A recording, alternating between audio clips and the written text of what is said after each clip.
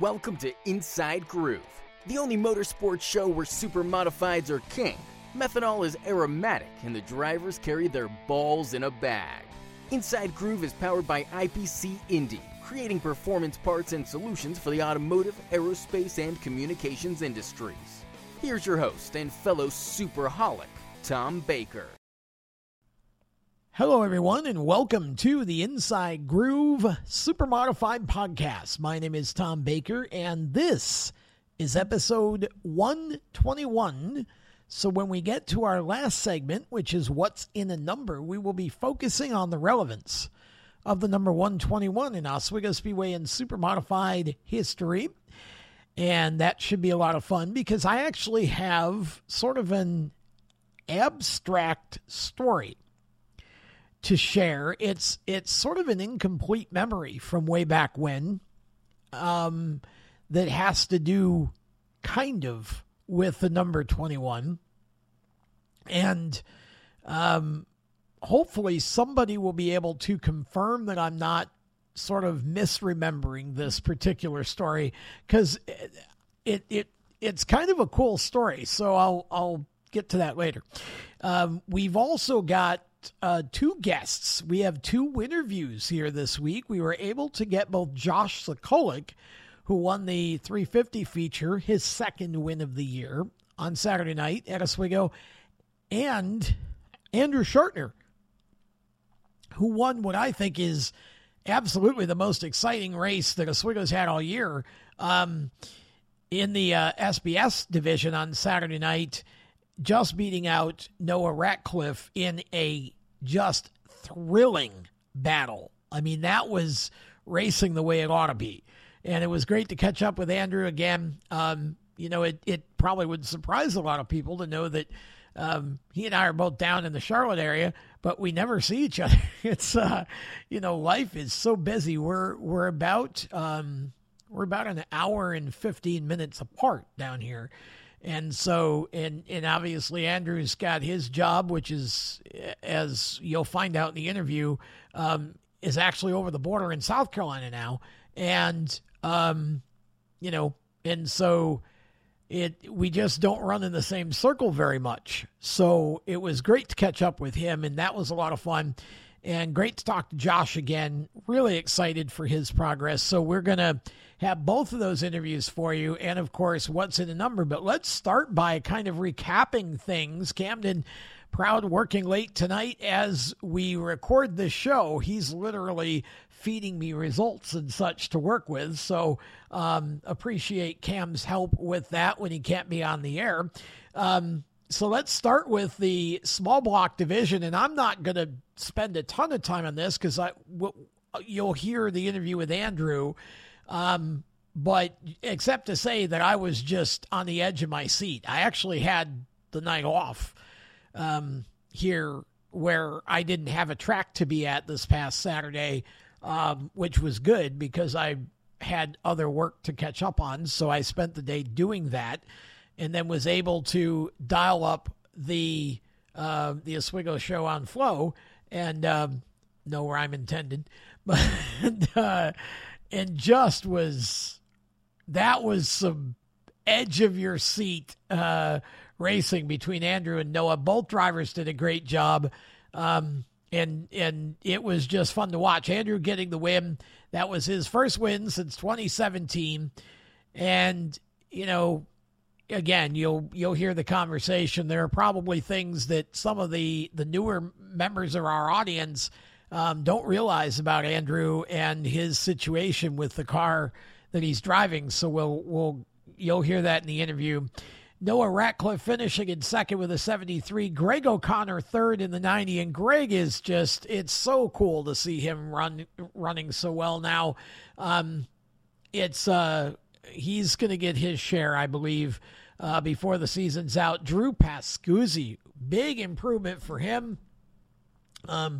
Finishing in fourth with a 72. Mike Fowler, a nice run in the Jeff Carson car. Finished fifth in the 10. Griffin Miller, sixth in the 9. Seventh was the 35 of A.J. Larkin. 8th was the Deuce of Jordan Sullivan. 9th was the 66 Derek Hilton. They both came together toward the end of the race.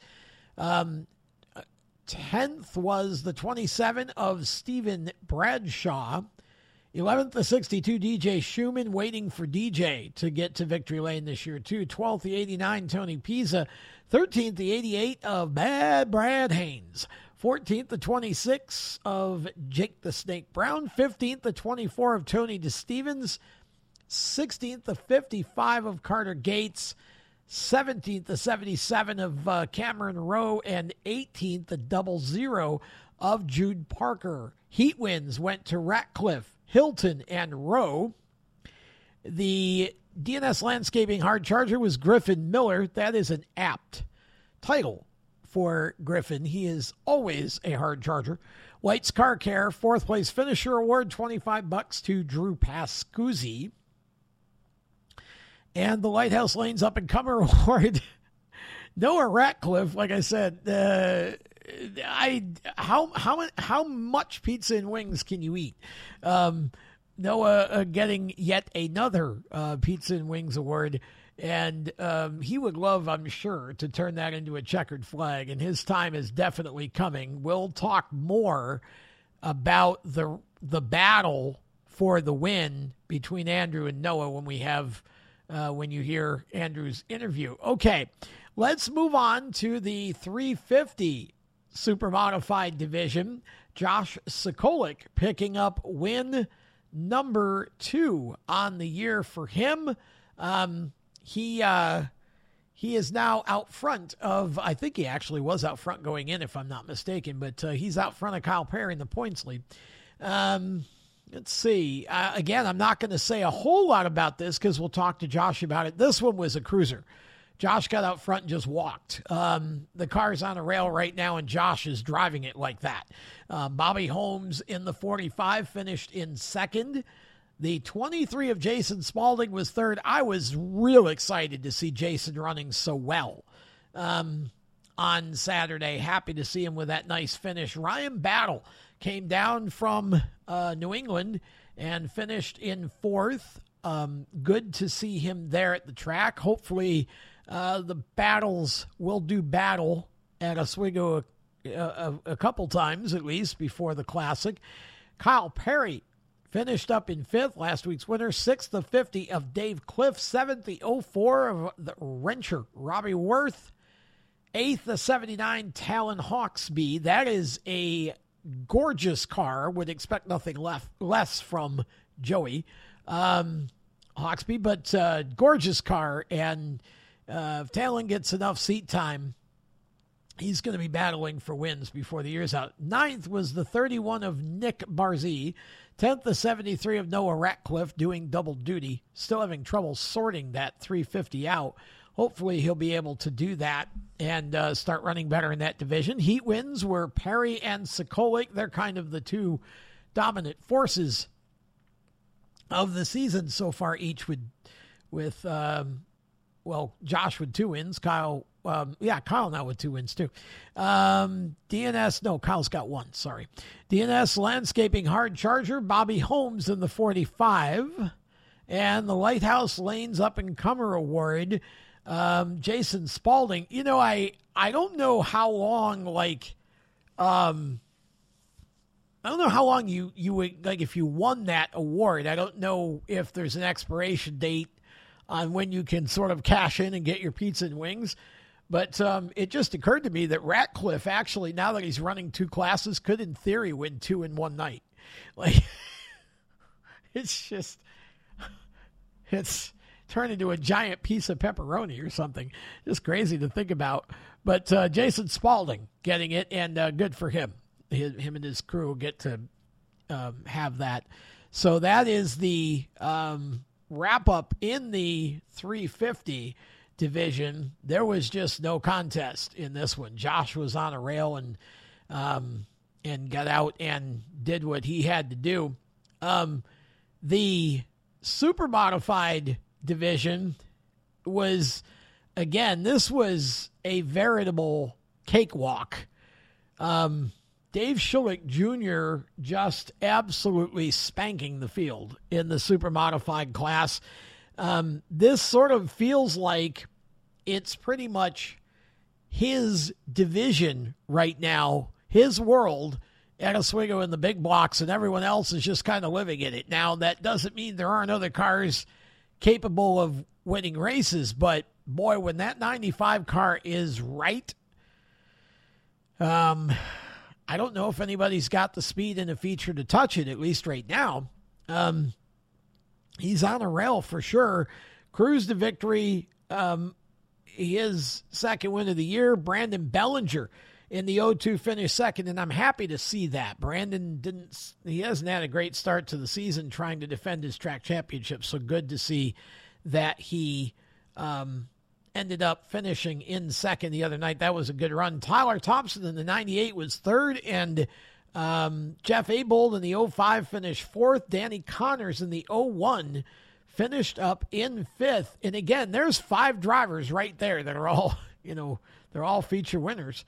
But nobody can match Dave on the speed right now. Allison Sloan in the 39 finished in sixth. Joe Gozick in the 00 was seventh. Dave Danzer in the 52 is eighth. Ben Seitz finished in ninth in the 11. And thank you 1,000 times thank you to Vic Miller and his team and Ben Seitz for supporting a non-winged or tail-winged show at the Oswego Speedway. Good to see that, and nice to see that he ended up picking up a heat win. That was fun. 10th was the 90 of Jack Patrick. Good to see Jack back after his bad crash in the race previous, and he had a lot of bugs in the car the other night, but ended up with a 10th place run. Logan Ravals in the 94 finished in 11th. Lulave Jr. in the 83 12th. Timmy Snyder in the 13th. 14th in the 66, Lulave Sr. 15th in the 56 of Halla Tulip, and Mike Bruce didn't start in the double deuce. I am not sure what happened with that car. Mike, again, has not enjoyed a great start to the season. Danny Connors and Ben Seitz got heat wins. The hard charger was Dave Schulich, $25 for him. And the pizza and wings winner from White House Lanes for being the up-and-comer was Ben Seitz, who finished all the way back in ninth. And that's the thing that I want to say is there are, let's see, how many do we have? Well, if you count Mike Bruce, there were 16 cars. I don't think there's any supers that were there that aren't on this feature list because we got Mike who didn't start. So we'll call it 16 cars. And out of those 16, let me see. Ben, Jack, I don't know. Has Logan won a feature yet? I can't remember if Logan Ravals has got a win yet or not. Ben and Jack have not won. Lulave Jr. has not won. So there's 3. Lulave Sr. is not won. There's 4. Halla Tulip is 5.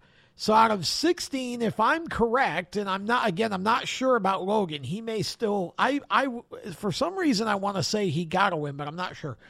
But there's either 5 or 6. So that means that either 10 or 11 of these drivers out of the 16 are feature winners at Oswego. So, when you look at the car count, if you just look at the number, it doesn't look that spectacular, right? I mean, there's 15 cars on average, basically. But when you consider the actual competition and the amount of different winners that we've had, it's an entirely different perspective on it at that point. And again, really, really good to see that Ben Seitz traveled up. And I hope that despite the 9th place finish, I hope that they're able to learn a little bit and get her closer to dialed in, because I know they're going to plan on running the Classic with that car. So that is a Hawk chassis for those who don't know. So that is the results. Of course, round number 2 of the Wing Challenge series coming up this weekend. which will be, what is it, the 1st, I guess, on Saturday of July. And so you get all the divisions plus fireworks. And who doesn't like fireworks? So hope that a good crowd shows up. Hope the weather's better. It was weird watching the track sort of fog up a little bit, and then it went away. But trust me, that came from down here. Sorry, y'all. I tried not to send it up, but I wasn't successful. It rained literally for a week last week here. We got like 7 inches total in the area of Charlotte, outside Charlotte that I'm in. It was just a miserable week. It rained right into Saturday morning. And as I record this on Monday night, 2 days later, we've had 3 severe thunderstorm warnings already today in my county. So like it's been really a very pitiful summer down here in the Carolinas compared to normal. I think we hit 90 today, and it may have been only the second time. And it struggled, honestly, to be in the 80s. We were 60 degrees some days last week for high. It was just bad. So hopefully better weather coming for everybody, but that is that is the results. And again, we'll look forward to the Wing Challenge race coming up. We're going to take a break. When we come back, we are going to hear from Josh Sokolic first. Then we're going to hear from Andrew Schartner. And then we're going to play What's in the Number and have some closing thoughts at the end. Back with more of The Groove after this. Experience the age-old Irish hospitality at LaGroff's Pub and Grill, Oswego's premier local spot to grab a cold one and cheer on your favorite sports teams. Stop in for an ice cold beer alongside some exceptional pub fare. Burgers, wings, chicken sandwiches, Philly cheesesteaks, soups, and more. You want it, they've got it. Served up with more than 40 years of awesome customer service. Have a friendly game of darts against players from across the world. That's right, players from across the world. Where else in Oswego can you go to play darts against somebody from across the world? That's crazy. Watch the games on their 8 big screen TVs or just relax at Oswego's Neighborhood Bar and Grill, LaGroff's Pub, 187 East 10th Street in Oswego. Check them out on lagroffs.com. Welcome back to the Inside Groove as we continue to progress with episode 121. It is great to have Josh Sokolic back on the Groove. It's been a little bit of a break in time here since we last talked to Josh. And Josh has stepped it up to the 350 Super Modified division, has a couple feature wins this year under his belt, including one this past Saturday. Welcome back to the show, Josh. It is great to have you on. And congratulations on your second win of the season. Thank you. Thanks for having me. So talk a little bit about the season to date. I mean, it feels like it's been a fairly good start. Obviously, 2 wins to start the season. Tell us a little bit about your 350 season so far. Yeah, this year's been off to a really good start. We got a handful of races in last year that were kind of just learning, and we knew that last year was just get the car out, get going, see where we can get to, and we took off a lot better last year than I thought we were gonna, and this year's been off to a really good start because we, once you get comfortable with the track in these cars, it's just you gotta find a different groove. You can't run behind the same people. Can't run behind them all race. So you gotta figure out with your car what you can do to either get to the top or get to the bottom and get around the same guys every week. And some of the guys over their time their lines change, and it kind of throws you for a little bit of a loop because you think when I started racing the class, it was so easy just to drive under everybody, and now guys have figured it out, and it's like, all right, well, you gotta be able to use the top now too, and it's really opened up my driving and really helped me progress there. So let's talk about that transition, because you started obviously at the Speedway in the SBS division and now running the 350s. what's been different for you? What have you had to learn about driving a 350 that's different, and what have you been able to translate from the SBS to the 350? I mean, I'd like to say that everything's different except for the track, Nothing changed with the track. It's a whole different car, though. It's a whole different ball game, You go from, driving the SBS around, and it's, big, heavy car that you're letting off early and getting back on it late. And with, 350, you get in it, and you think you're in it long because you're past the start-finish line, but you got guys like Chase Locke and Jeff Battle that are driving to the, the storm drain in turn 1 or the first turn flagger, and it's like, all right, we got some catching up to do here. So, I think I like racing the 350s better because it seems to be more of a racy or get up and drive. But yeah, the SBS definitely got me going at Speedway, and it was great to learn in that, and I'm glad we did it. I'm glad we were able to get some success before we moved up in those, and now we're running these 350s, and we're still learning. We want to get quicker every week. Just because we got a win or two this year doesn't mean anything. You gotta keep getting faster every week. Of course, yeah. You got to keep progressing and keep trying things, keep learning things. And as you say, some of these guys come in from New England, and I mean, I know they've had a lot more experience, but my goodness, I mean, Chase Locke didn't have any experience when he last year, or at least much, as in comparison. But those cars are really fast, and it's got to be hard to keep up with those guys for whatever reason. But talk a little bit about the top wing and the overall package in the 350. You say you enjoy racing those more. But it as you say, it's such a huge difference in the approach to driving from one class to the other. Is there anything about the 350 that you would maybe like to see changed or different? Well, starting with the top wing, I mean that, it's great because, you go from letting off the start finish line and you're telling yourself you got to drive to a certain point, or, and that top wing just pushes the car right into the track. Yeah. There's really no give to it. When you got the car set up right, you can pretty much drive in, to as far as, those good guys are, that storm drain or the first turn flagger, and you're not off of it for very long. You're off of it. You're kind of just rolling back in it. And, I mean, I think the Speedway's doing a really good job with the 350 class.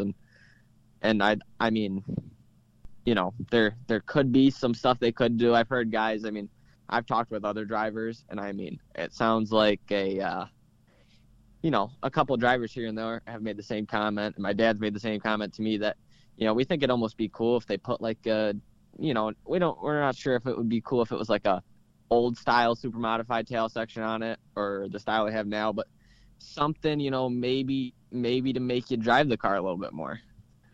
And see, yeah, I mean, I feel like, and I don't know if I meant to open up a can of worms, but I may just have, and I didn't mean to put you in that position, but I think it's a fair question. What would you as a racer in that division like to see different? I think that's a valid question. And it's the hardest part for me is the fact that I grew up in an era when you could literally strip the paint off of every single car in the pit area, and I could tell you, even at 5 or 6 years old, whose car was whose by the shape of it and the bodywork and the design. And now there's no tails, and or everybody's got the same tail wing, and so they're all the same basically. There's very little difference from car to car. So I would love to see a tail section, but I would guess that. And I certainly don't know if I'd want to see the tail wing or the tail wing in the 350s. I kind of like the top wing, but if you're going to take it off, I'd like to see them do the retro thing, but it just seems like that would mess with a lot of people's minds, because if I was ever to buy the Oswego Speedway, the first change I'd make would be to go back to the old shovel tails and outlaw wings on supers in all classes, and and then everybody'd get mad at me. So I think it's just because for me, I just think it looks cooler when you can have some originality in design like they used to. But I don't know. That would be interesting as a driver to see how they would drive, differently, I would think, because they're certainly not going to be as well planted. You're going to have to – that's the thing with the top wing that always, is it becomes a bit of a crutch. You have to really work harder with the pedals when you don't have the top wing on the car. And, they just don't, you don't have that big suction cup up there. But I love the class as it is. I was just curious if there's anything you would do different, because you're young and you kind of come out of the modern era, and you really have nothing to reference other than the SBS that you drove. That's kind of, are they more of a momentum car than the 350? Is it more about momentum with the SBS cars, kind of keeping the momentum up? They don't really have the drive off the corner, do they? Yeah, no, it's definitely momentum at the Speedway. I mean, you gotta keep rolling, and if you mess up, I mean, the Speedway's so big. I mean, I think the Supers can get away with it because they got a bit more horsepower, and they have to let off quite a bit. But those SBSs or the 350s, once they're rolling around the Speedway, I mean, if you get loose or you're off a little bit, it's going to take another lap or two to get yourself back up to speed. And that's the tough part, being in traffic with the 350s, because they're pretty aero dependent right now, and it's tough behind people. And that's my point of trying to find a different line that somebody else in front of you is not running, because you have to. Yeah, which is not a bad thing. I mean, but the thing is, you should be able to run multiple lines. That phrase aero dependent, as soon as that started coming into motorsports at all levels, I sort of look at that now like a cuss word. It's like, but you got to work with what you got. Is it a goal of yours to? Would you like to run a big block super at some point? I got to think that's everybody's goal at the Speedway. That's the top of the class, and it'd be cool.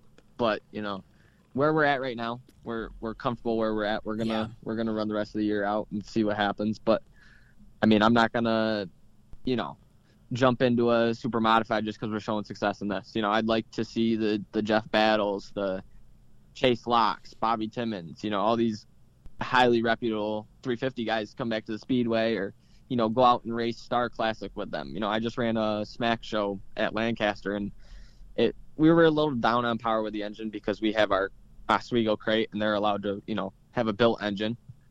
But it's a very aggressive tour. I mean, I never experienced anything besides the Speedway in a big car, besides Evans Mills. But right. We didn't get to run the 350 there this year. But I told my dad it kind of just opened up another part of my driving that was so much more aggressive, and it's I'd like to see where we stack up against those guys coming into either Oswego or wherever we go.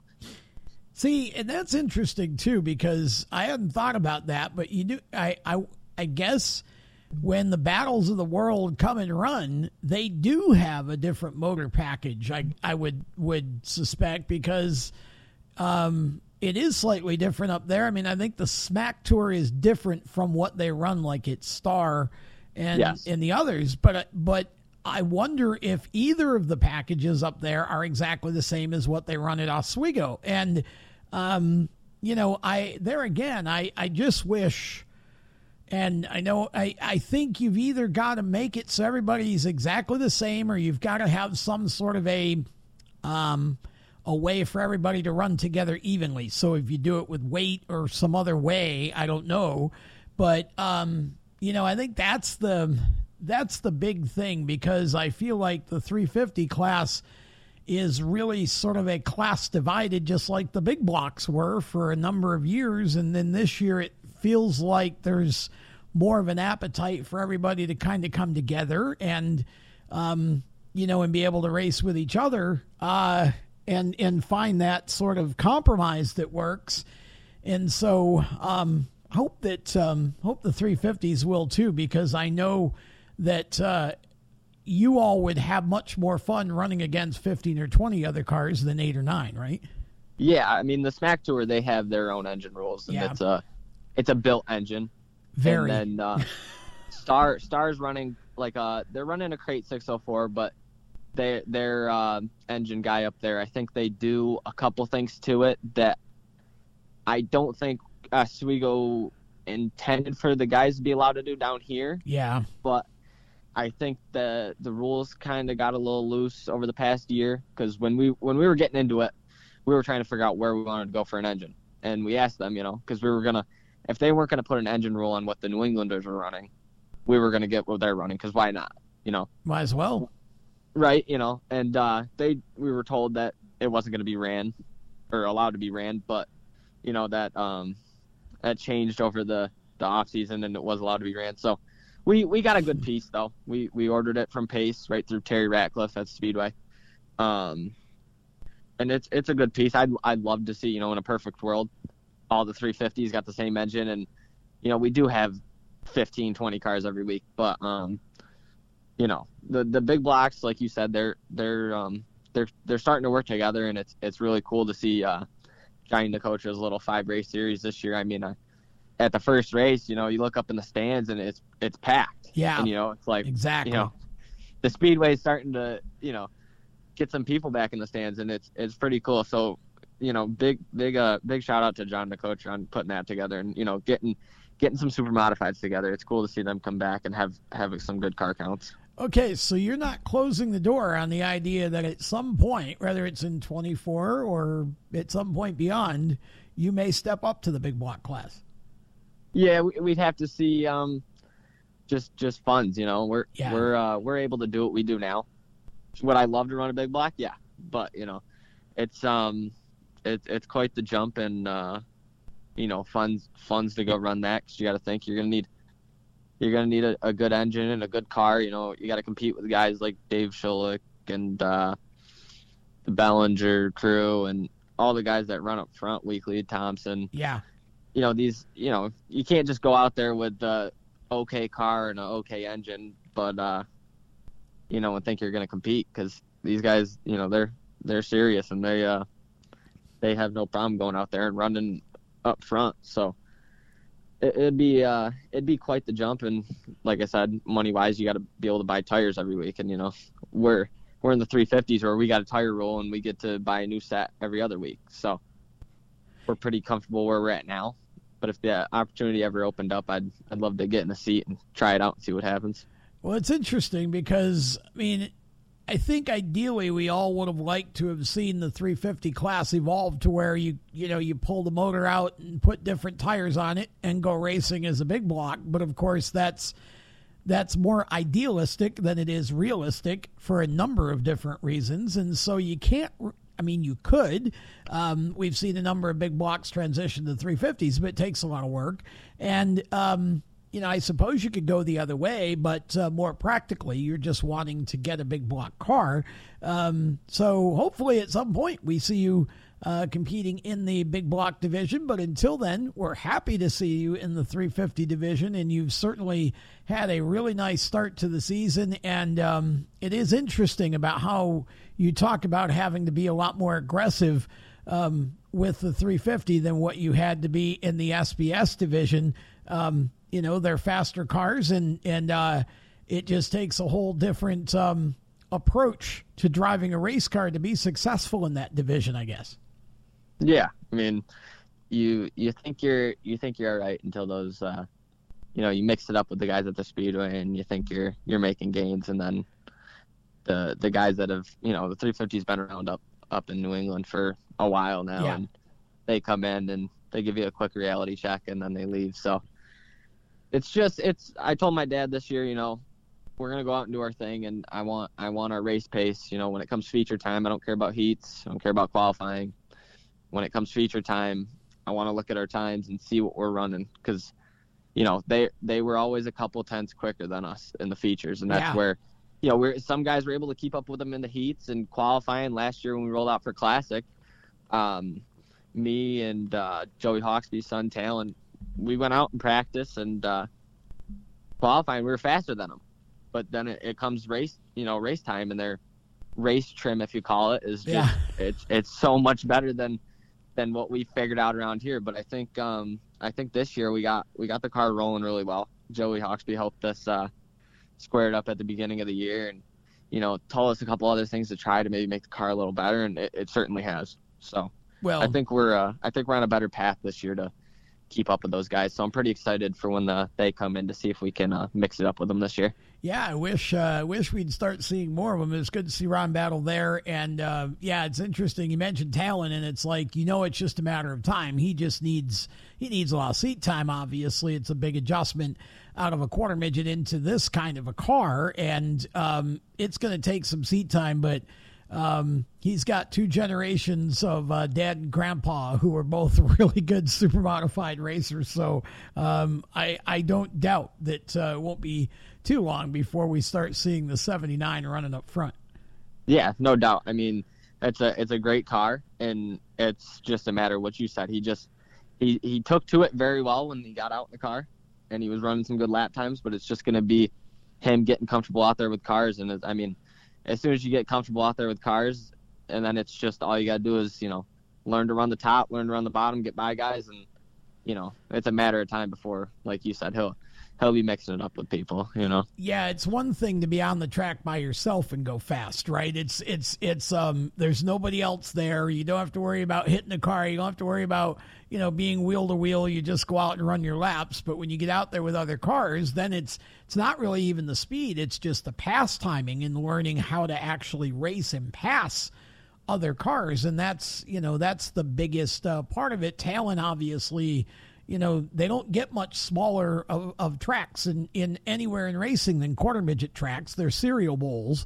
So Talon knows how to race close with cars, but it's about 2.5 times the speed probably, or 3 times or 4 times the speed that he's running in the Super. So it's just a different, once you get used to it and understand what the car needs from you, then, he'll be there just like Joey and Joe were.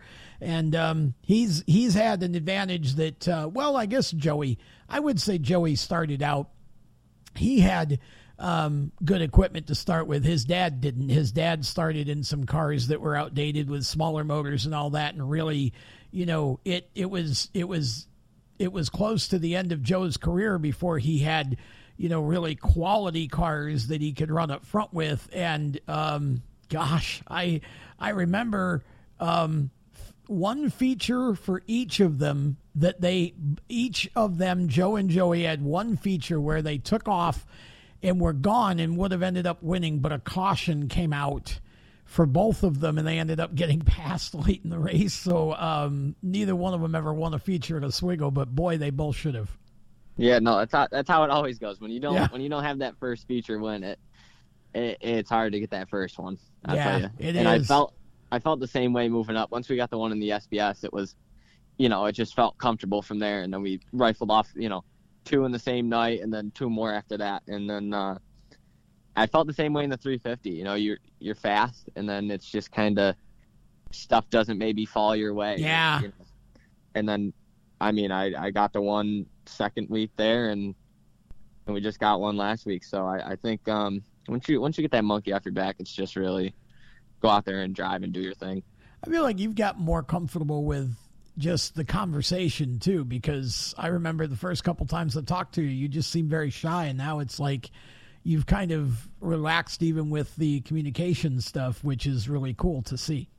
Yeah, we gotta, if I'm gonna be doing this for a while, I gotta be able to open up a little bit and, be able to talk to people, because it's a big world out there, the racing world is, and even with fans, we just had autograph night. It's good to see all of them come out and have some conversations with the fans before the races, and them come by and stop by after and congratulate you. It's really cool to meet people, whether they're a fan of the big blocks, SBSs, 350s. It's cool to meet everybody there.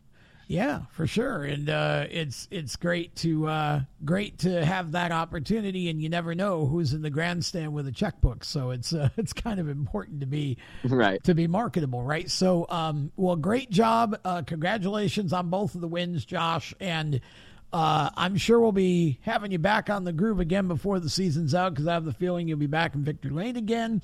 And we certainly wish you the best going forward. And hopefully someday, if everything falls together, maybe we'll see you sitting in a big block at some point. Who helps you make all your racing happen? Thank your sponsors and anybody else. Yeah, we got a couple sponsors this year. All Weather Power Equipment. He's been with us for, since I started racing at Speedway, and we got a few new ones. Syracuse Antique Exchange, Lamtiques, they came on within the last year or two. And Lakeland Auto's always been a part. Logos Custom Embroidery. We had a new sponsor come on at the Smack Race in Lancaster, Locked and Loaded.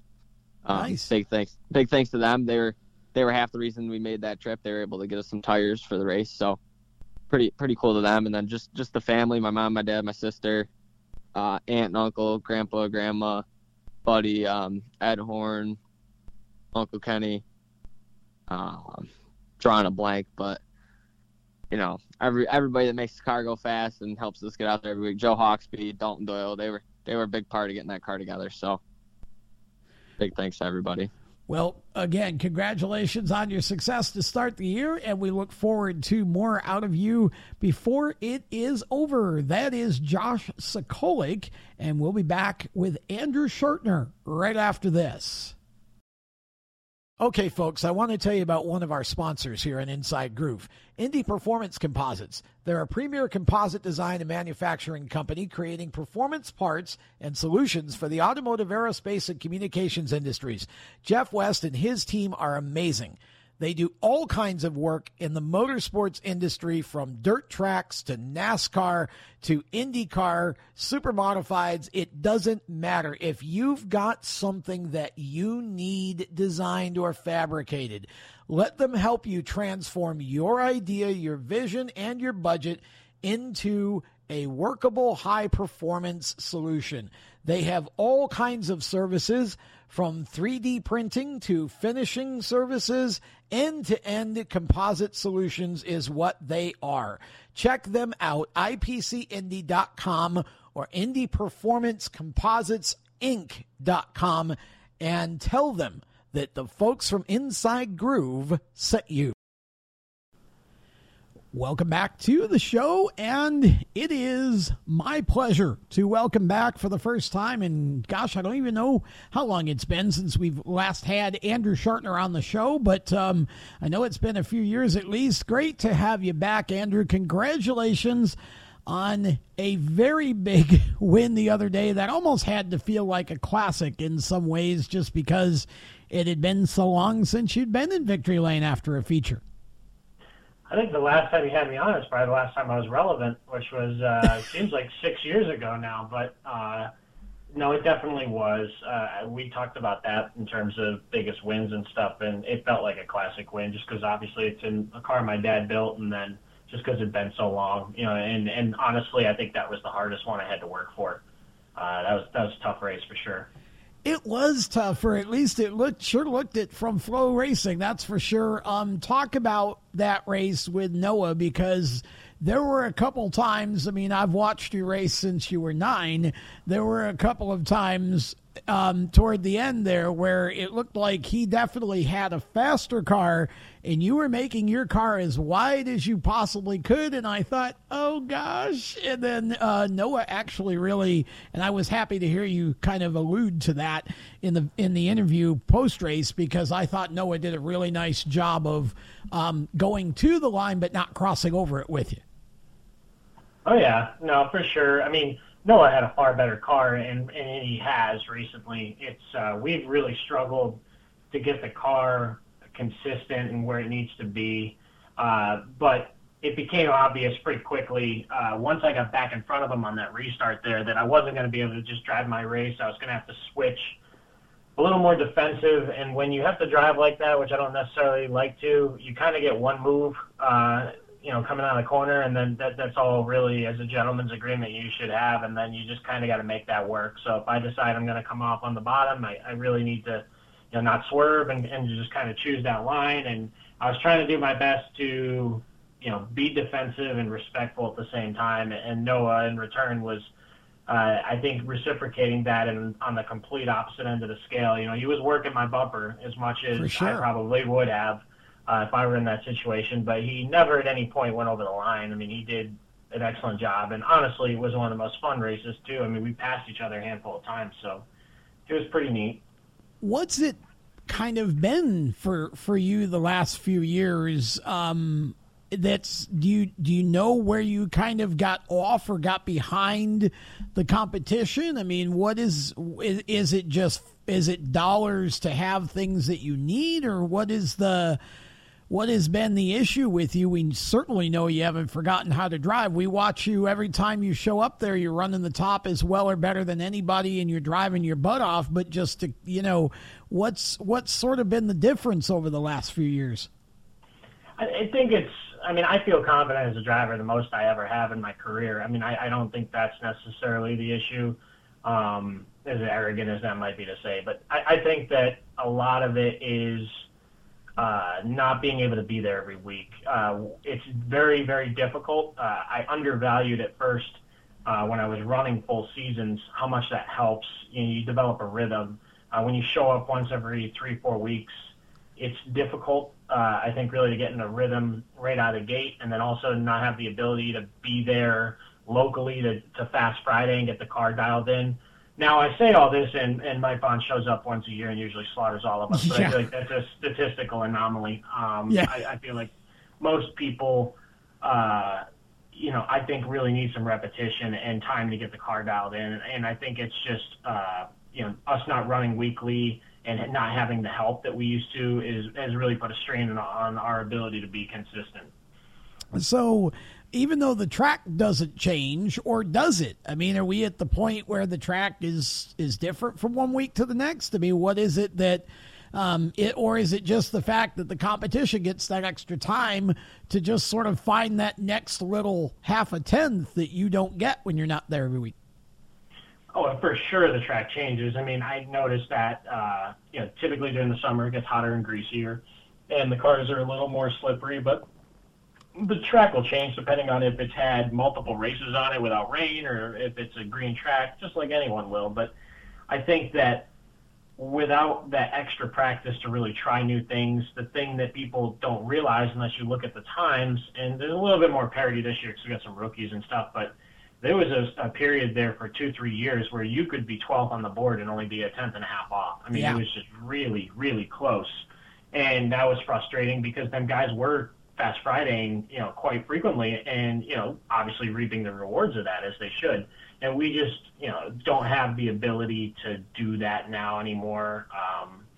I'm just out there to be competitive, but not run weekly, and so it puts a little bit of a difficult behind the eight ball approach for us. But that's why I was proud of what we did the other night. My dad definitely kills himself to get the car ready, and I try to do what I can, and we were able to get that win, even though we didn't have the fastest car, but it was rewarding for sure.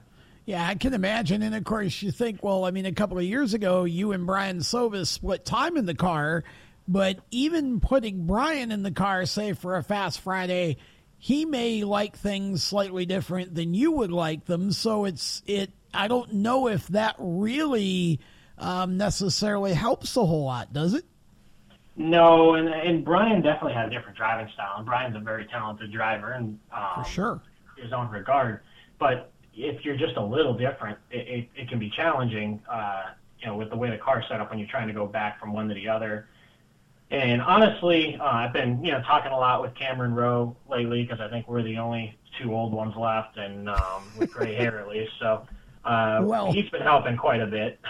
And but in terms of just getting in and out of the car, I think my driving style is most similar to Russ Brown, and I think that's just because he force-fed me to the way that my driving style needed to be, and so that's why we're so similar in that regard. So when we've been able to have him test the car, it's been helpful, but I think that's just a byproduct of how we both like to drive the car very loose. Yeah, and that's kind of been your deal almost your entire career, I feel like, and you had a number of years on the dirt that really probably helped that a little bit. And, you've always been not afraid to hang it out there and run the top, and you're right, you and Brownie do have really similar driving styles, and it's amazing that you would say something about you being old, but I guess when you think about it, you've been there probably longer than just about anybody else that's left of the class, with the exception of a couple. It is crazy to think that, but what is your plan going forward? I mean, I know it's tough because I live where you live down here in Charlotte, and it's tough to get up there, even just, whether you're flying or driving. It's, there's a dollar figure, and then there's the time investment and all of that, and you've got a job that I think you just got a promotion, right, at your most recent job not too long ago. So that's probably, it's tough for you to get up there every week and do it. It is. It's challenging. And the money, I mean, when I first started flying up, it's about 4.5 times more expensive now than when I actually started my career in the small block. Oh, wow. So that's obviously challenging. But, I mean, going forward, I love what I get to do.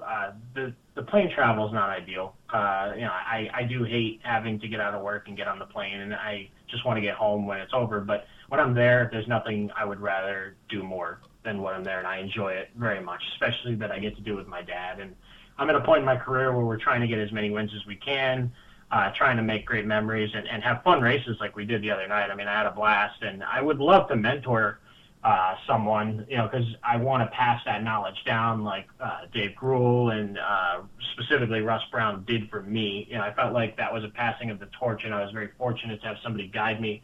I'd love to do the same. The problem is most of the kids now are faster than I am, so there's not really much for them to learn. But that's that comes with the territory. Well, I've got a kid over in the UK running a UK modified that happens to be basically a Mod Light. If you want somebody to mentor, I can probably hook you up digitally with him, and you can. Although he's already winning, so I don't know, but it is tough, and it's it's a whole different division than when you started, right, with the crate motors and everything. It's just it's just a different animal than what you started with all those years ago. It is. It's entirely different, and most people don't realize that. Cameron and I talk about that because I think we're, like I said, the only few left to have driven on the older tires, the older style tires that we used to run, as well as the open motors. And I mean, when I first started, if you were doing a 19.3, you were lights flying. out. I mean, that was flying. And now, if you're not doing an 18.9, you're in trouble.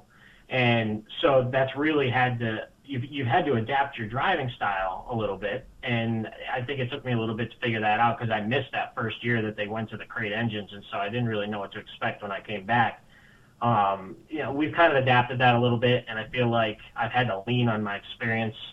I kind of felt like that race the other night, some things that I was able to do were from experience, just passing cars and stuff, which I had to lean on because we just didn't have the car to win, compared to Noah.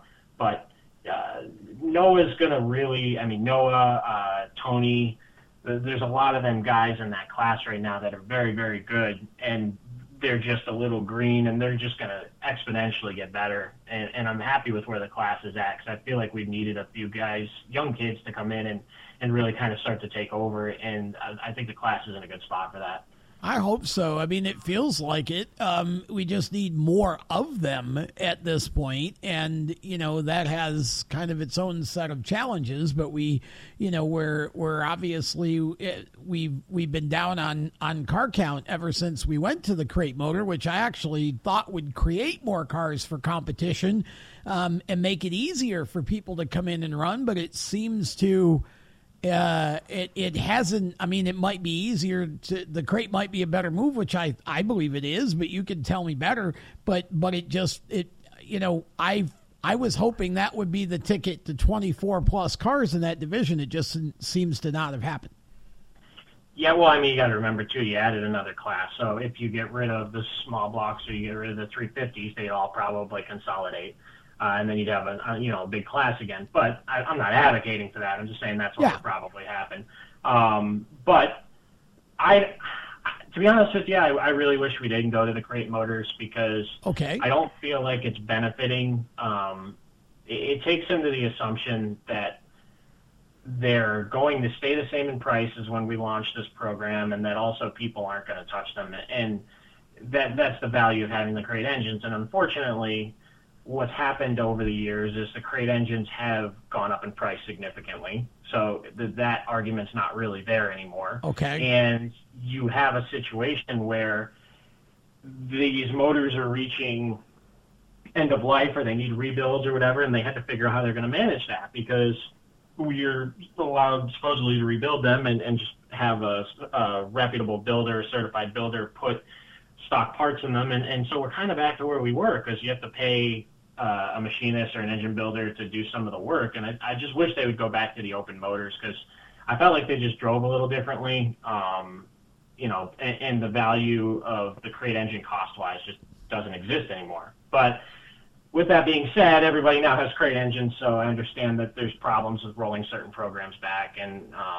at the very least, I think they could solve the whole problem. One thing I've been pushing for years is to go to harder tires. I wish they'd put the hardest tires they could find on the thing and make everybody drive them loose. But of course, I think that would pull the driver out of a lot of people. I don't know that there's a lot that back me on that, but I think that would benefit a lot.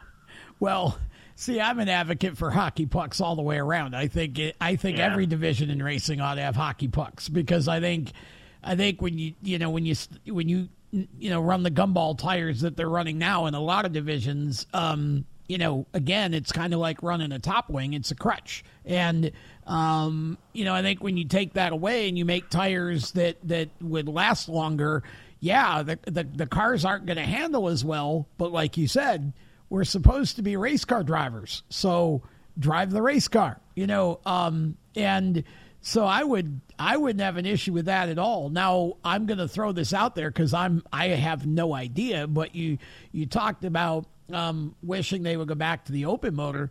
Is there now a scenario in your mind where you could find a way to put the crates and the open motors together in some sort of way that keeps them equal, and kind of go that route? Not really. I mean, if you had a truly crate engine and you opened it up for these open motors, the crates would get slaughtered. But you can take the crate engines and you can turn them into open motors. That's the benefit of it. And they could find some happy medium. The argument with the mixing is then you have a problem like you have with the 350s right now, where they're trying to figure out the best path forward to get everybody balanced there. Yeah. But, I think that if you just put hard tires on it and make everybody have to drive them, it's going to make it more exciting, because people are going to slide around. You're going to have more lead changes, and they're going to have to get up on the wheel and drive it. It hasn't been so much of a problem this year, but there was in years past where people would sticker up and become sticker tire superheroes for 2 laps, and it would just become problems with the dive bombs and stuff like that. But I truly do think the class is in a good spot. The guys are getting up to speed quick that are new, and I do think the competition's pretty good, and I just hope it continues to grow. Well, I do too, and I think that I think that the recipe is certainly there, and I don't know why. I realize obviously adding the 350 took some guys away, but you would think those cars get sold, and what we're not seeing is a lot of new cars, coming in, or new people coming in. And I feel like there are a lot of cars out there that are sitting. And we have the same thing, obviously, in the big block super modified division.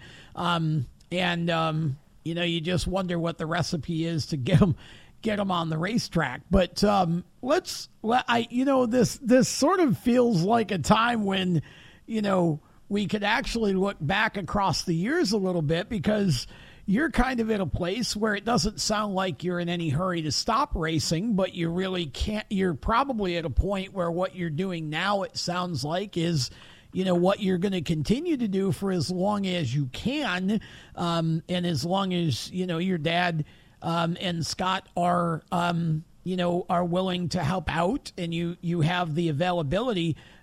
When you look back, I think probably there are people who will listen to this who have no idea, for example, that you were racing Mod Lights as a teenager, but you were also on the board of directors of that club. When you look back at your career, could you have sort of pictured yourself being able to accomplish all the things that you have? Well, I've been fortunate. Like I said, a lot of this has to be based around the people that I've had working on this stuff and the people I've had mentoring me. I've had, Brian Sobis, I've had Russ Brown, I've had, Tom Ozer, who got me started. And then, of course, my dad is just 100% dedicated to this. And you just can't do it without that. And that's, I think, emphasized by the fact that we've struggled more in recent years because we've lost some of those resources. So to answer your question, though, to look back on it at the beginning, you start to add things up, and I realize how fortunate and lucky and blessed I am to have had the career so far that I've had. Knowing that I'm maybe towards the back end of it, I hope not necessarily, but I am satisfied to look back and see what we've been able to do. And I wouldn't say I'm surprised because I've had confidence in myself and I've had confidence in the ability of the people around me. But I am very fortunate. I do recognize that, and I hope moving forward we can continue to do this a while. Well, and you and your dad, your dad's been building cars for a number of years and been very successful. And that's another thing that I look at with you. When even in the Mog Light, your dad started building those. You won in a Mog Light your dad built. Others have won in a Mog Light that your dad has built.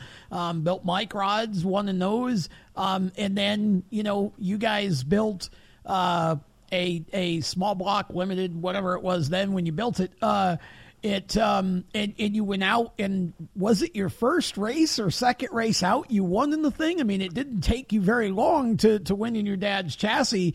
Like you say, a lot of this is making memories. That's not something everybody gets to do.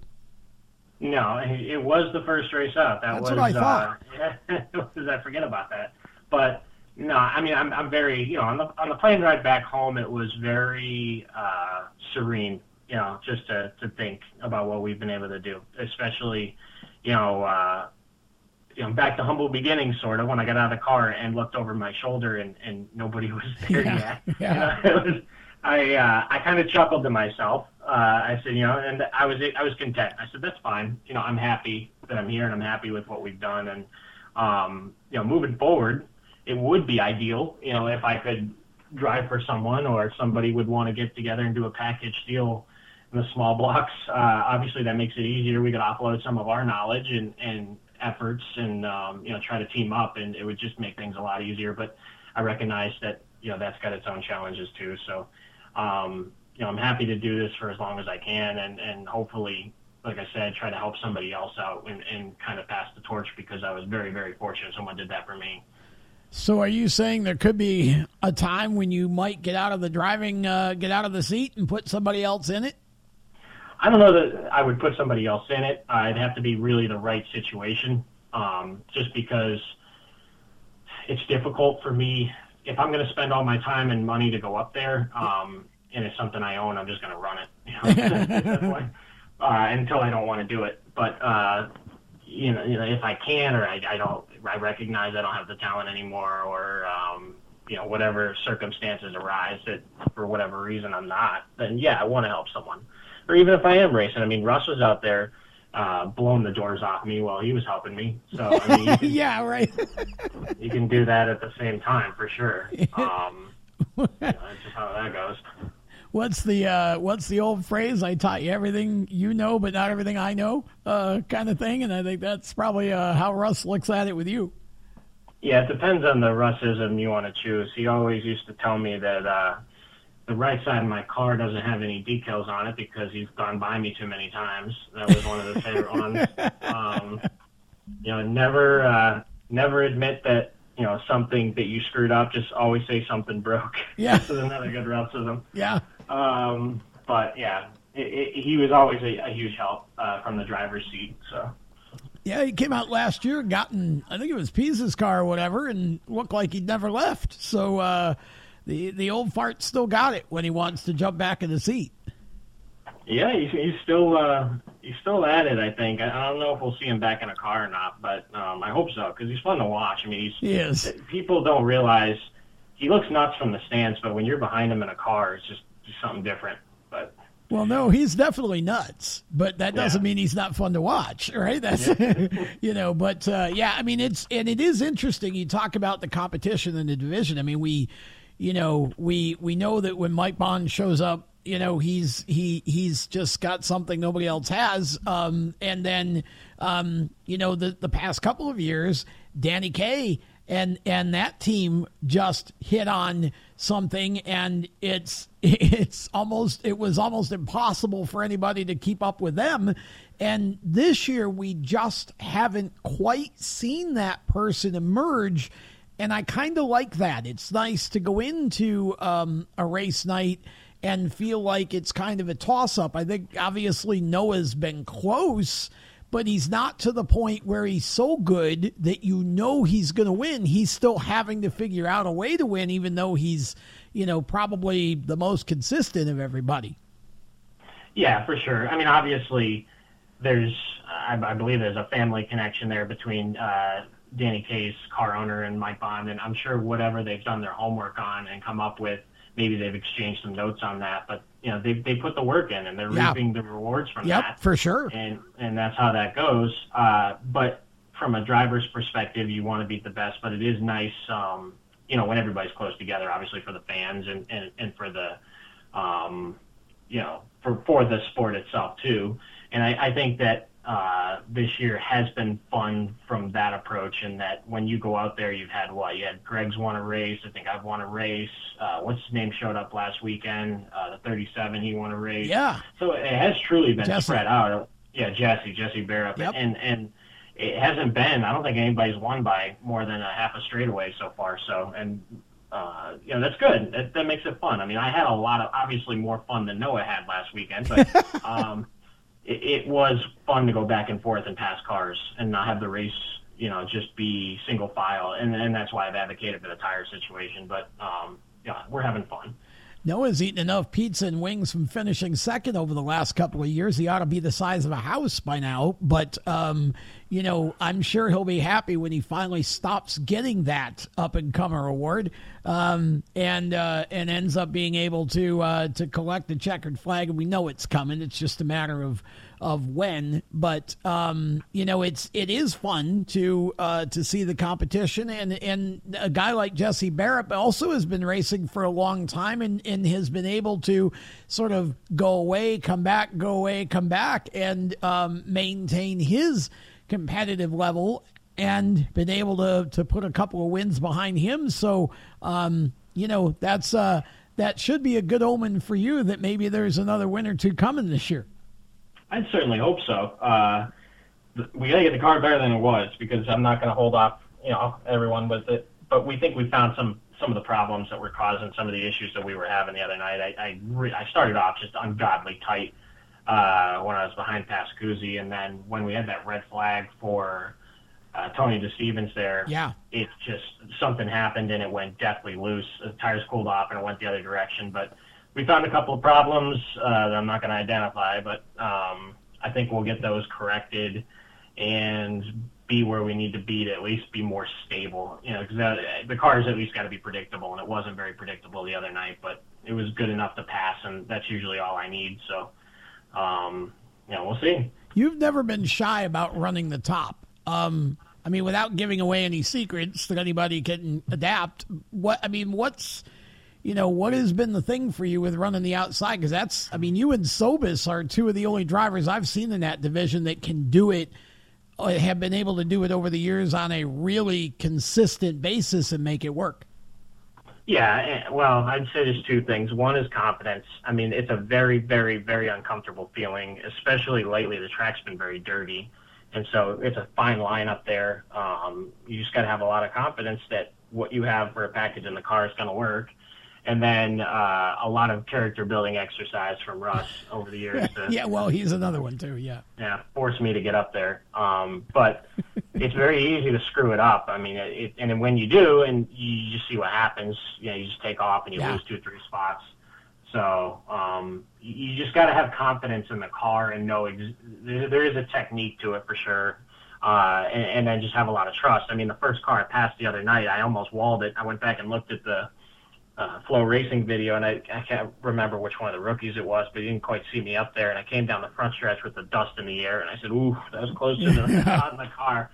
But that's just how it is. You're on the edge up there. It's fun to watch though, and I love seeing a driver that's not afraid, and we've seen it across the divisions at Oswego over the years, and you've been one of them in the that division that certainly has had no fear of trying it and has been arguably pretty successful in making it work. Now you seem to be content doing what you're doing. There is the 350 division now. Do you have any desire at this point to maybe do something with that? I mean, it seems like the big blocks probably for you are a bit out of reach unless somebody offers you something. But is a 350? I mean, shoot, your dad could probably build one of those. Yeah, I think. I have no doubt he could build one. I don't think he wants to, but it's. I think that at this point in my career, we've found what we're pretty good at, and if we were to do the 350, I would be interested, but it'd have to be in a situation where we develop some type of relationship with somebody else that already has the knowledge for them cars. And I don't have the team or the personnel to go out there and try to learn. Obviously, what a challenge it is. I mean, and look at a case in point for this. A good case study is Dave Cliff. I mean, Dave is one of the best drivers I've ever been around. Yes. He's phenomenal. Yep. And he's just really struggling to get it dialed in there in the 350s. And that I don't see as any reflection of who he is as a driver. Not at all.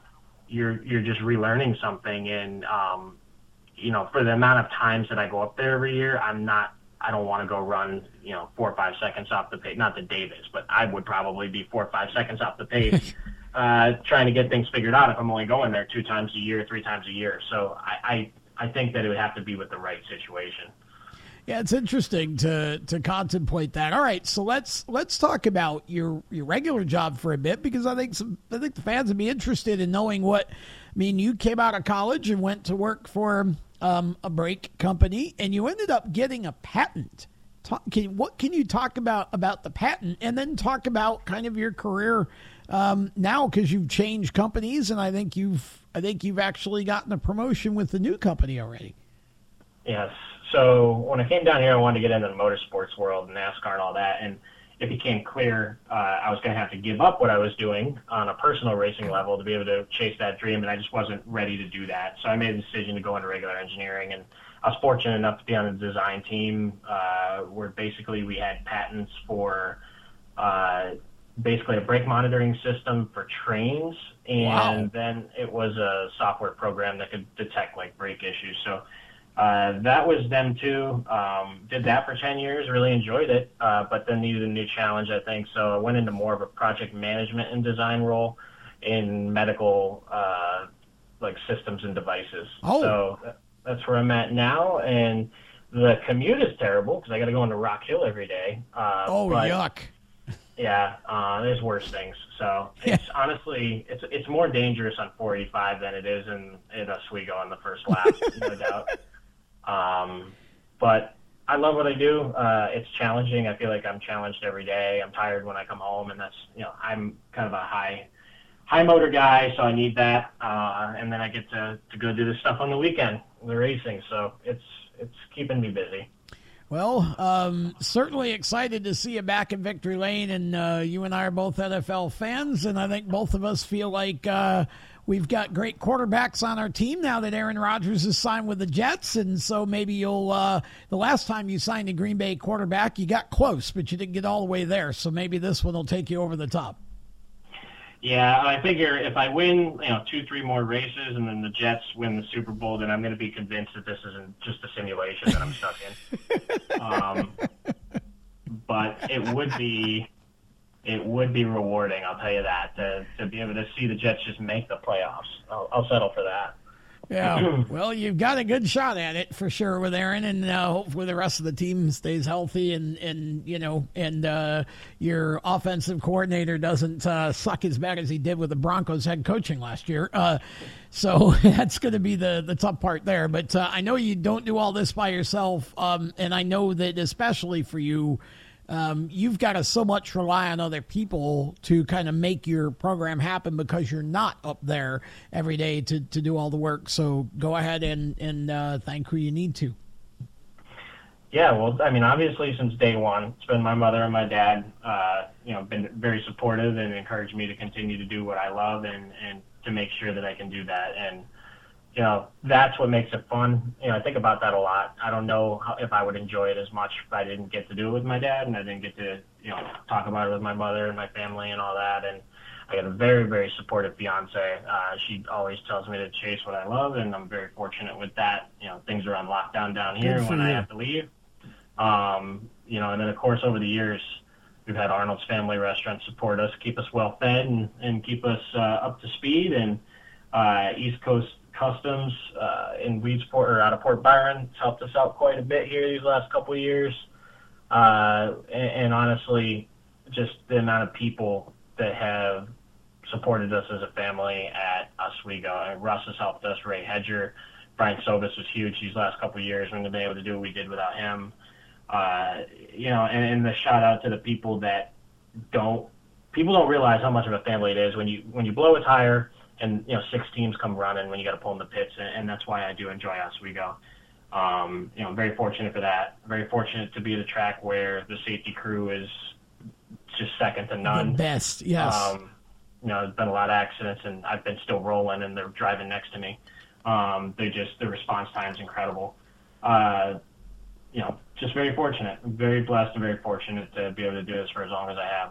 Well, you're not done yet, and I know there's still more wins in you. Just got to be, obviously, the right situation, the right circumstance, and hopefully, like you said, you found some of the bugs and got rid of them. So maybe going forward here this season, you'll be able to be even more of a threat to win on a regular basis. How much of the rest of the season are you actually going to be able to compete in at Oswego? I think we're going to maybe run one more and then Classic, and then depending on how things work out, maybe in after season out of towner, but it's probably 2 more. It's a tough year for me. I got obviously my own wedding, and then I got a lot of family weddings just happen to be spiraled in on the same year. So I'm trying to balance life with my hobby and my job, and as we all get older and all get more sore in the morning, that can become harder. Yeah, so, definitely. I think we'll probably have 2 more. The one thing I was laughing about the other day is I got out of bed and I was just exhausted. I remember I used to get up at 5:30 in the morning and bounce onto a flight and fly home and then go mow the lawn and do all that. And I got on the flight. I was exhausted. I slept when I got back. I gotta get used to this again. So. Well, look forward to seeing you on the track whenever you can be, and wish you the best the rest of the season. Thanks for taking some time to catch up with us on the Groove, and congratulations again on what I know was a very, very kind of emotional and special win for you the other night. Thank you, and hopefully it won't be 6 years again. Our goal is to cut that at least in half here, so we'll leave another one quick. Well, hopefully it'll be another one this year at least, so maybe you'll get another Classic to add to your resume if you can talk Mike Bond out of racing it. All right, that's Andrew Schartner back with What's in a Number right after this.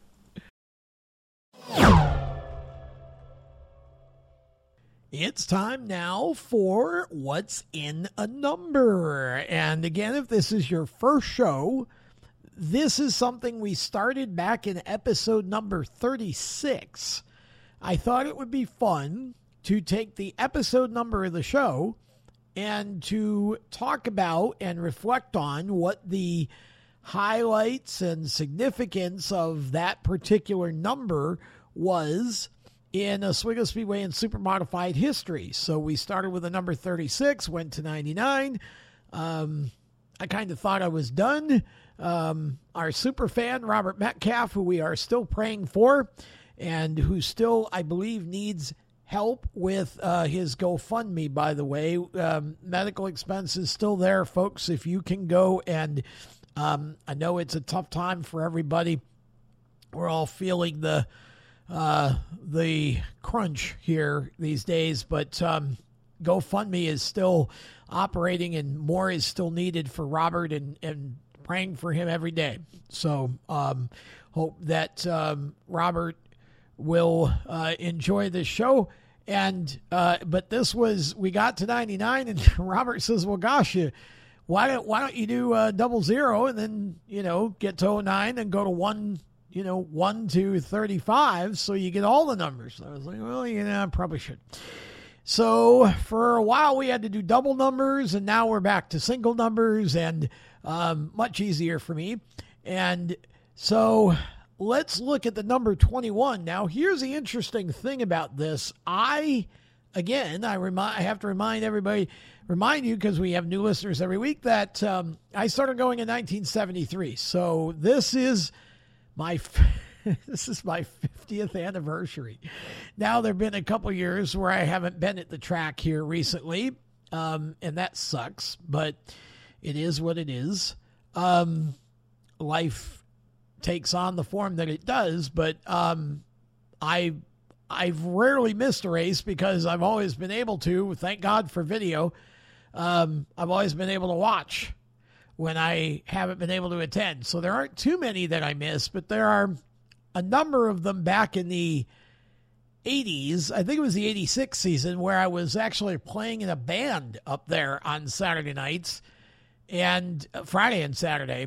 It was at a place in Pulaski that I don't know if it's even there anymore. It was called the Gold Mine. And gosh, I don't remember the gentleman's name now that owned it. I think it was Steve Green, I want to say.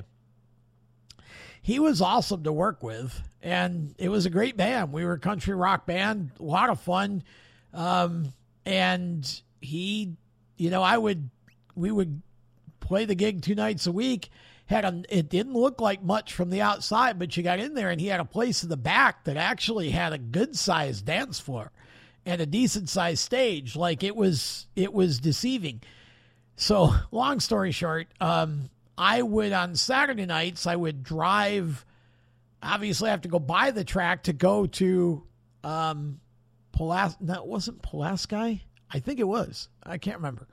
Port Ontario, maybe. I think that's where it was. But anyways, had to drive by the track. So I would always go and I would watch the heats, and then I'd leave and go to the gig. And that was all I was thinking about, was the racetrack. So that was interesting, because that was a point in my life when I realized what was more important, music or, I missed a lot of the 86 season.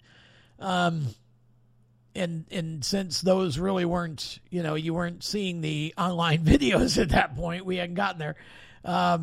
There's a big void there that I hate now. But, again, life takes us all in different directions. So anyways, when I started going in 73, I was trying to think about the number 21, and in my head, I'm not collecting a 21 that raced at the track in 1973. Now, again, I think the 60s, it's hard unless, there was, I know a lot about the 60s. I also don't know a lot. 50s, forget it. I don't even try.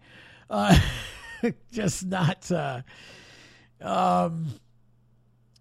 that much of a historian, but the 60s, I do my best. I don't, the first 21 that I think about, was maybe, did Rat Lane run a 21 rear engine car in the early 70s? I don't recall Rat running in 73, so this may have been, before that. Now, in his rear engine might have been 3, but for some reason I'm putting him in a 21 rear engine car. I could be completely wrong in that. The first 21 that I remember was in 1974, the Tobin. It was Tobin Dietrich Roadster then. Jack Tobin and, oh gosh, what was Mr. Dietrich's first name? I don't remember.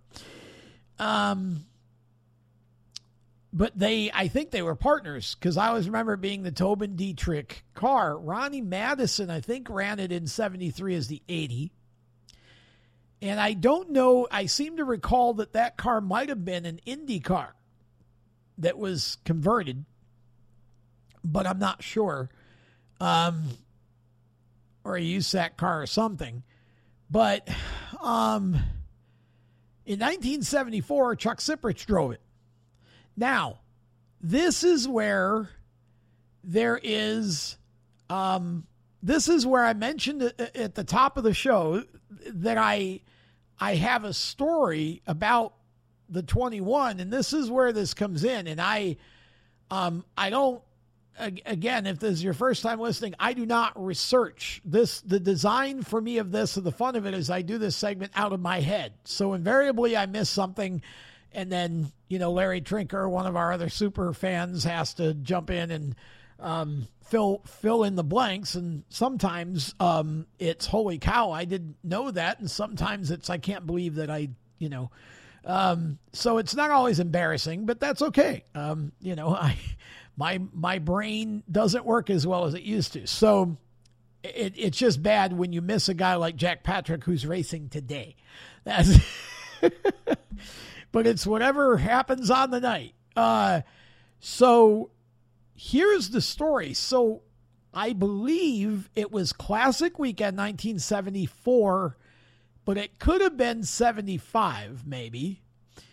At some point in the, 74, 75, I don't think it was after 75, but again, it could have been. I remember Mr. Dietrich's wife, I believe, and maybe her name was Alice.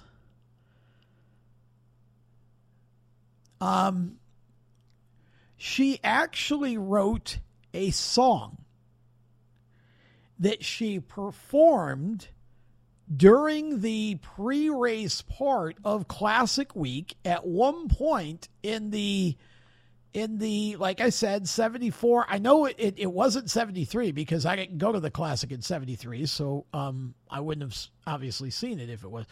I watched it in person, so it had to be 74 because that was my first Classic, either there or 75. But somewhere along in that period of the 70s, she wrote a song, and I think the song was called something like The Ballad of Swifty. And she had a guitar, and, they set up a microphone, and she actually performed this song in front of the crowd. And, this stands out because she mentioned Jimmy Champagne, and there was a lyric in there that that's I think it said something like, "Along came a kid named Champagne," and I don't remember most of the other lyrics, but I just thought it was the coolest thing that this woman would write a song about Oswego Speedway and the Supers. I just thought that, as I was, 7 years old, that was the coolest thing for me to hear that. And, I thought that was fun. And I say the story is incomplete because somebody may remember, more about it than I do. And somebody may even remember the lyrics, but it was really cool, and I thought that was fun. But to start off the 21 driver conversation, we go back to Chuck Siprich, and we did a tribute to Chuck. He passed away recently. We did a tribute to Chuck in one of our most recent shows. So if you did not hear that, you can just go back. Go to steeringwheelnation.com. Go to steeringwheelnation.com, and you can on the homepage, right there on the homepage, just scroll down. You'll find the Inside Groove player. Just click on underneath the current show. They'll have the past shows. Just click there, and it'll open it up, and you'll be able to scroll down and listen to listened to that show, and it was a great show. So I'm not going to spend a lot of time talking about Chuck because we've done that. But I think that's, I mean, he started his career in 73 and the Dunning in 90, but I think the 21 is kind of where Chuck kind of took the first step in his career. That was a good car and drove for him for a couple years, and that kind of established Chuck as a competitive super modified driver at Oswego. Once Chuck left, which was at the end of 75, I do believe, in 76, if I remember correctly, Dick Batchelder stepped in. And Batch ran for a couple of years, 76 and then 77.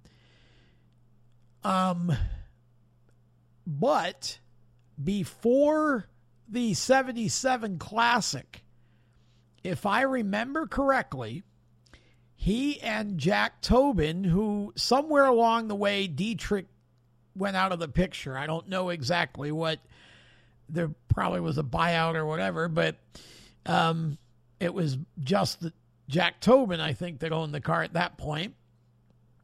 And Jack and Dick split, went their separate ways, and Mark Letcher, I believe, drove the car to a nice run. He was like 6th or 7th, I think, in the Classic with that car. And Mark could drive anything, drive it well. So Mark ran it very briefly, and he might have, I can't remember, he might have started 78 in it. And then Bobby Stelter took over at some point. Now, I was trying to think in my head if there was anybody between Letcher and Stelter, and I can't place anybody else in it at Oswego. Stelter drove it, finished 78, and he might have actually run it again in 79 for a bit, but then he went to the 04 for 1980 to replace Jim Cheney. Now, this is sort of, again, how things work sometimes. In 1979, it was announced that Jack Tobin was building a new car for Bobby Stelter, and the Jim DeLucia and John Palladin, the Solvay crew, are building a new car for Jim Cheney.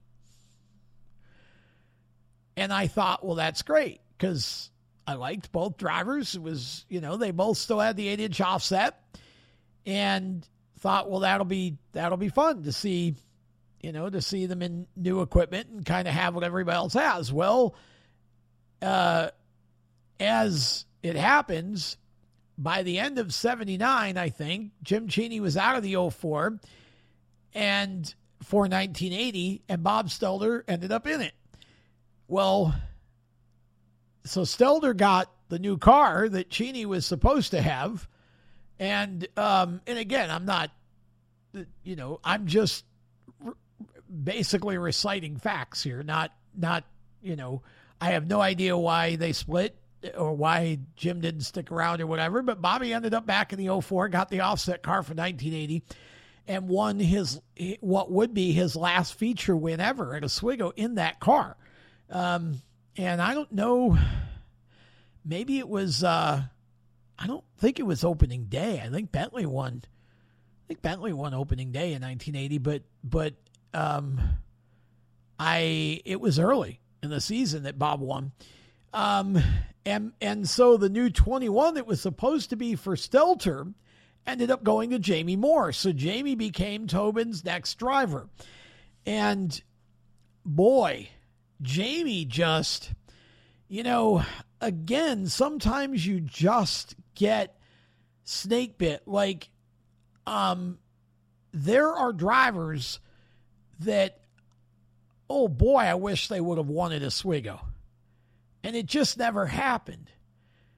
Jamie ended up doing it, but not till later. He didn't win in the Tobin car, and I just so badly wanted to see that happen for him.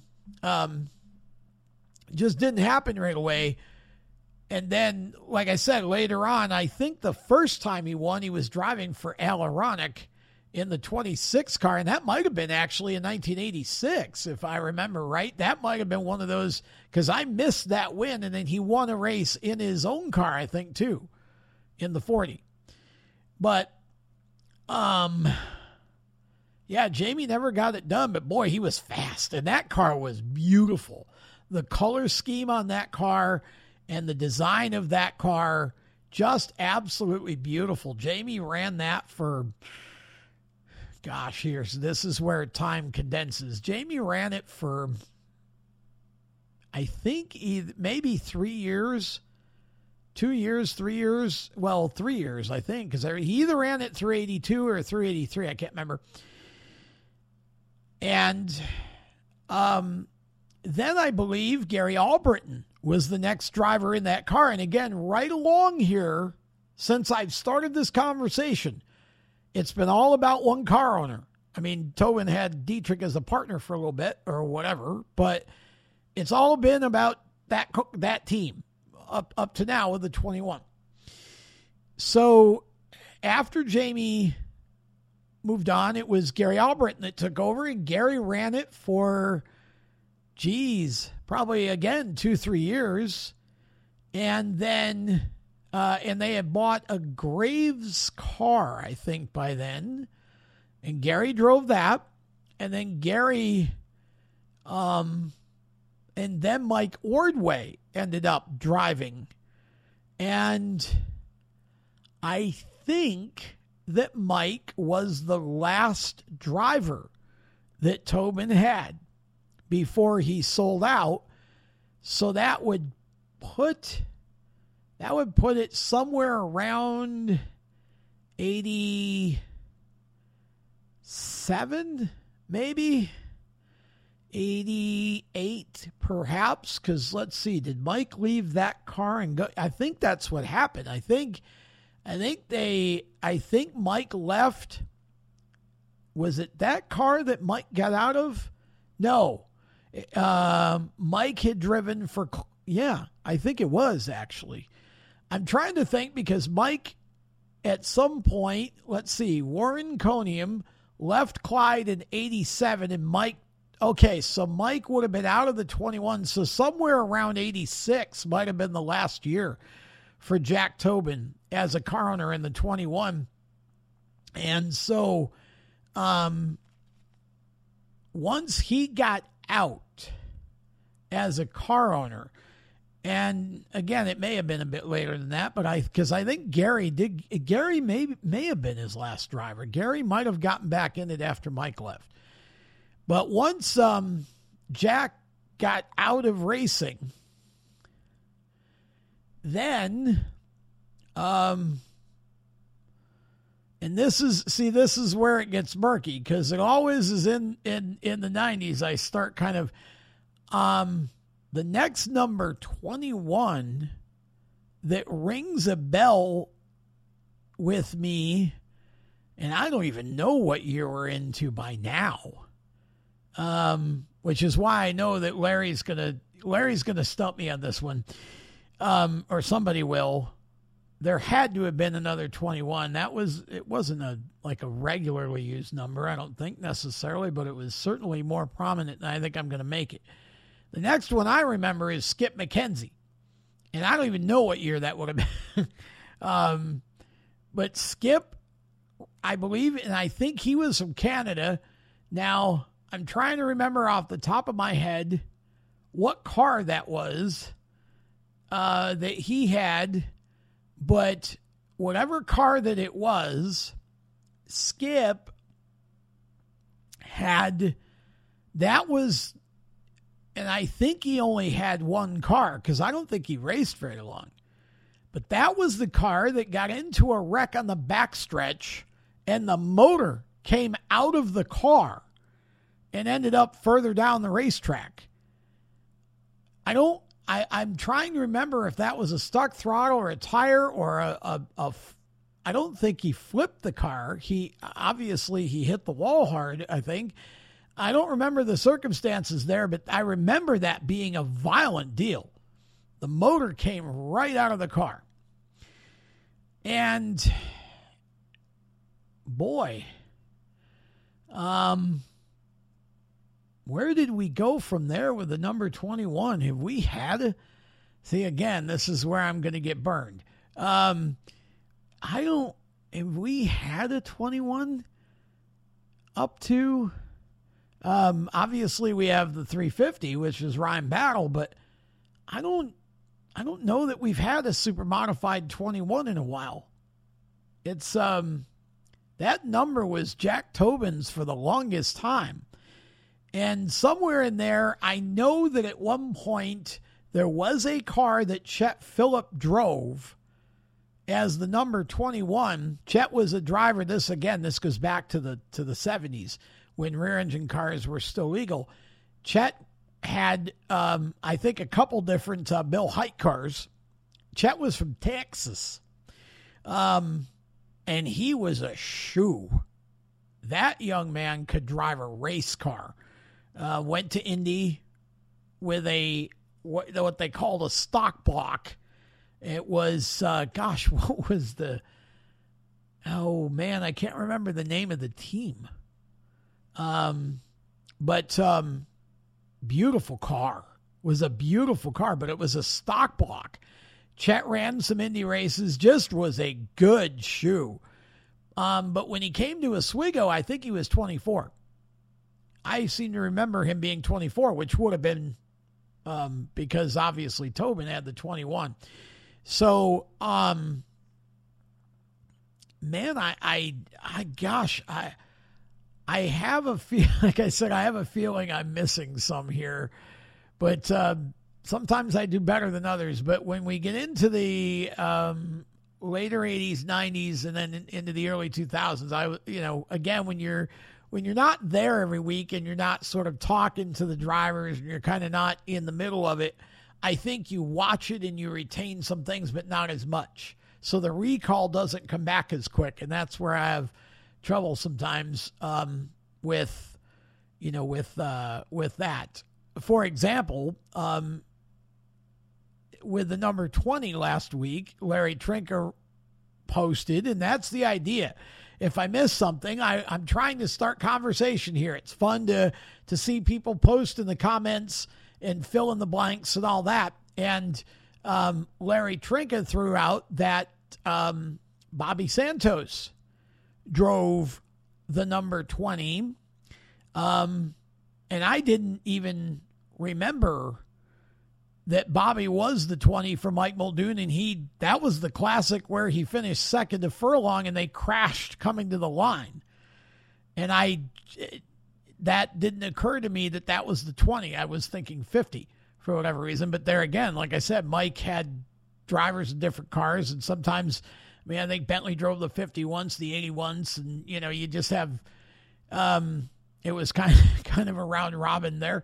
So I didn't remember that, but then I think it was Robert who basically won game, set, match because he recalled that the Little Deuce one night ran as the 20. Now that I had no idea, and of course that was in the 60s, so I probably wasn't even born yet when that happened, but my goodness gracious, way to go, Robert. And I think there was even some evidence, like a photo or something there. I don't remember, but I remember seeing the comment about it. Robert, that may have been the obscure fact of the entire year to date, that happened. So, that's all I can come up with for 21. Watch, somebody's racing it now, and I'm just totally not thinking about it. But I just that's a number that I always associate with Tobin, and boy, the drivers he had in his cars. It's amazing that He never got to victory lane in a feature at Oswego, and with the 70s cars that he had, I do think Gary Albritton won. I think Gary won. I think Gary won a race or two for him, and I think maybe Ordway did. Did he? I don't know. Now that I think about it, I'm not even sure Gary did, but boy, I want to say that he did. I mean, that team was a phenomenal team. And like I said, the caliber of drivers that he had in his cars was amazing when you think about it. I mean, you know, Ronnie Madison doesn't get the respect that I think he deserves as a racer. He was not in a lot of great equipment to be running for wins, but Ronnie could drive a car. And then you go from him to Chuck Siprich early in Chuck's career. And then you get to Dick Batchelder.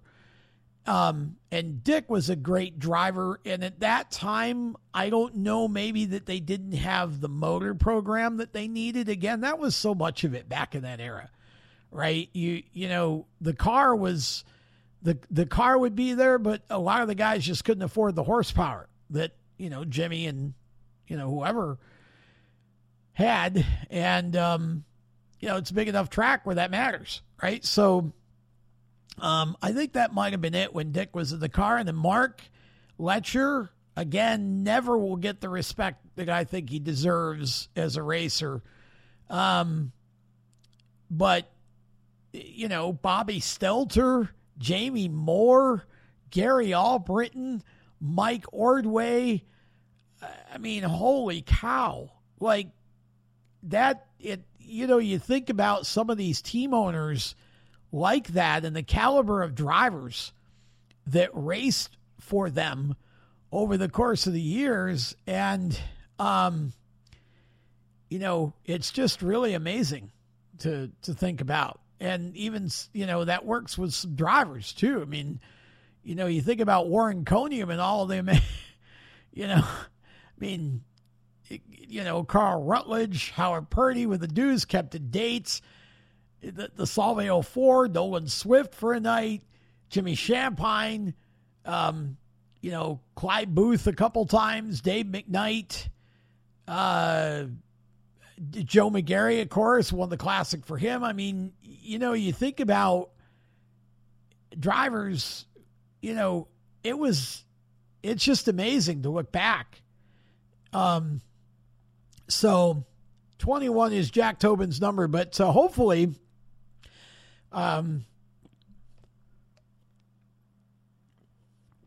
hopefully somebody can fill in some more of the detail on Mrs. Dietrich's performance of that song, because that was really cool, and not something that you see every day at a racetrack, something like that. So that was neat, especially back in that time period. Okay, so that brings us to a close. Want to say thank you to our sponsors as always. Really appreciate Jeff West and the folks from IPC Indy, of course, Skip's Fish Fry and LaGroff's Pub, two of the best sources of great food and great times, especially the pub for great times, obviously. So Sean Cathcart and his staff, food prepared with care. So please do support them. And of course, can't forget Rich Worth and J&S Paving, the Mozart of Macadam. So if you need a pave job, call Rich. If you need something built, engineered, call Jeff. And if you just want some really good food, now Skip's Fish Fry, obviously the downtown location is closed, but their truck is out and about all summer. So keep up with Skip's Fish Fry on Facebook and skipsfishfry.com. And of course, go to LaGroff's Pub when you want something to eat or just want to spend a day watching the games or shooting darts. LaGroff's Pub is there. So please do support those who support racing and those who support the show. They are all friends that I consider myself blessed to have, and thank you to every one of them. And thank you to all of you who listen, and we'll wrap it up there. Again, round 2 of the Wing Challenge Series coming up this weekend at the Oswego Speedway, and of course the other 2 divisions in action as well. We'll be back next week with episode 122, and that will be fun, of the Inside Groove. Until then, I'm Tom Baker. Have a safe and blessed racing weekend. So long. You've been listening to Inside Groove, powered by IPC Indy, creating performance parts and solutions for the automotive, aerospace, and communications industries. Find them on the web at www.ipcindy.com. Inside Groove is a Race Chaser Media production. For more exciting and passionate motorsport content, follow Race Chaser Media on Facebook, Instagram, Twitter, and YouTube, and visit racechasermedia.com. The opinions expressed by our guests are their own and do not necessarily reflect those of the staff, management, affiliate, or marketing partners of Race Chaser Media. No part of this show may be reproduced in any manner without the expressed written consent of Race Chaser Media. Thank you for listening.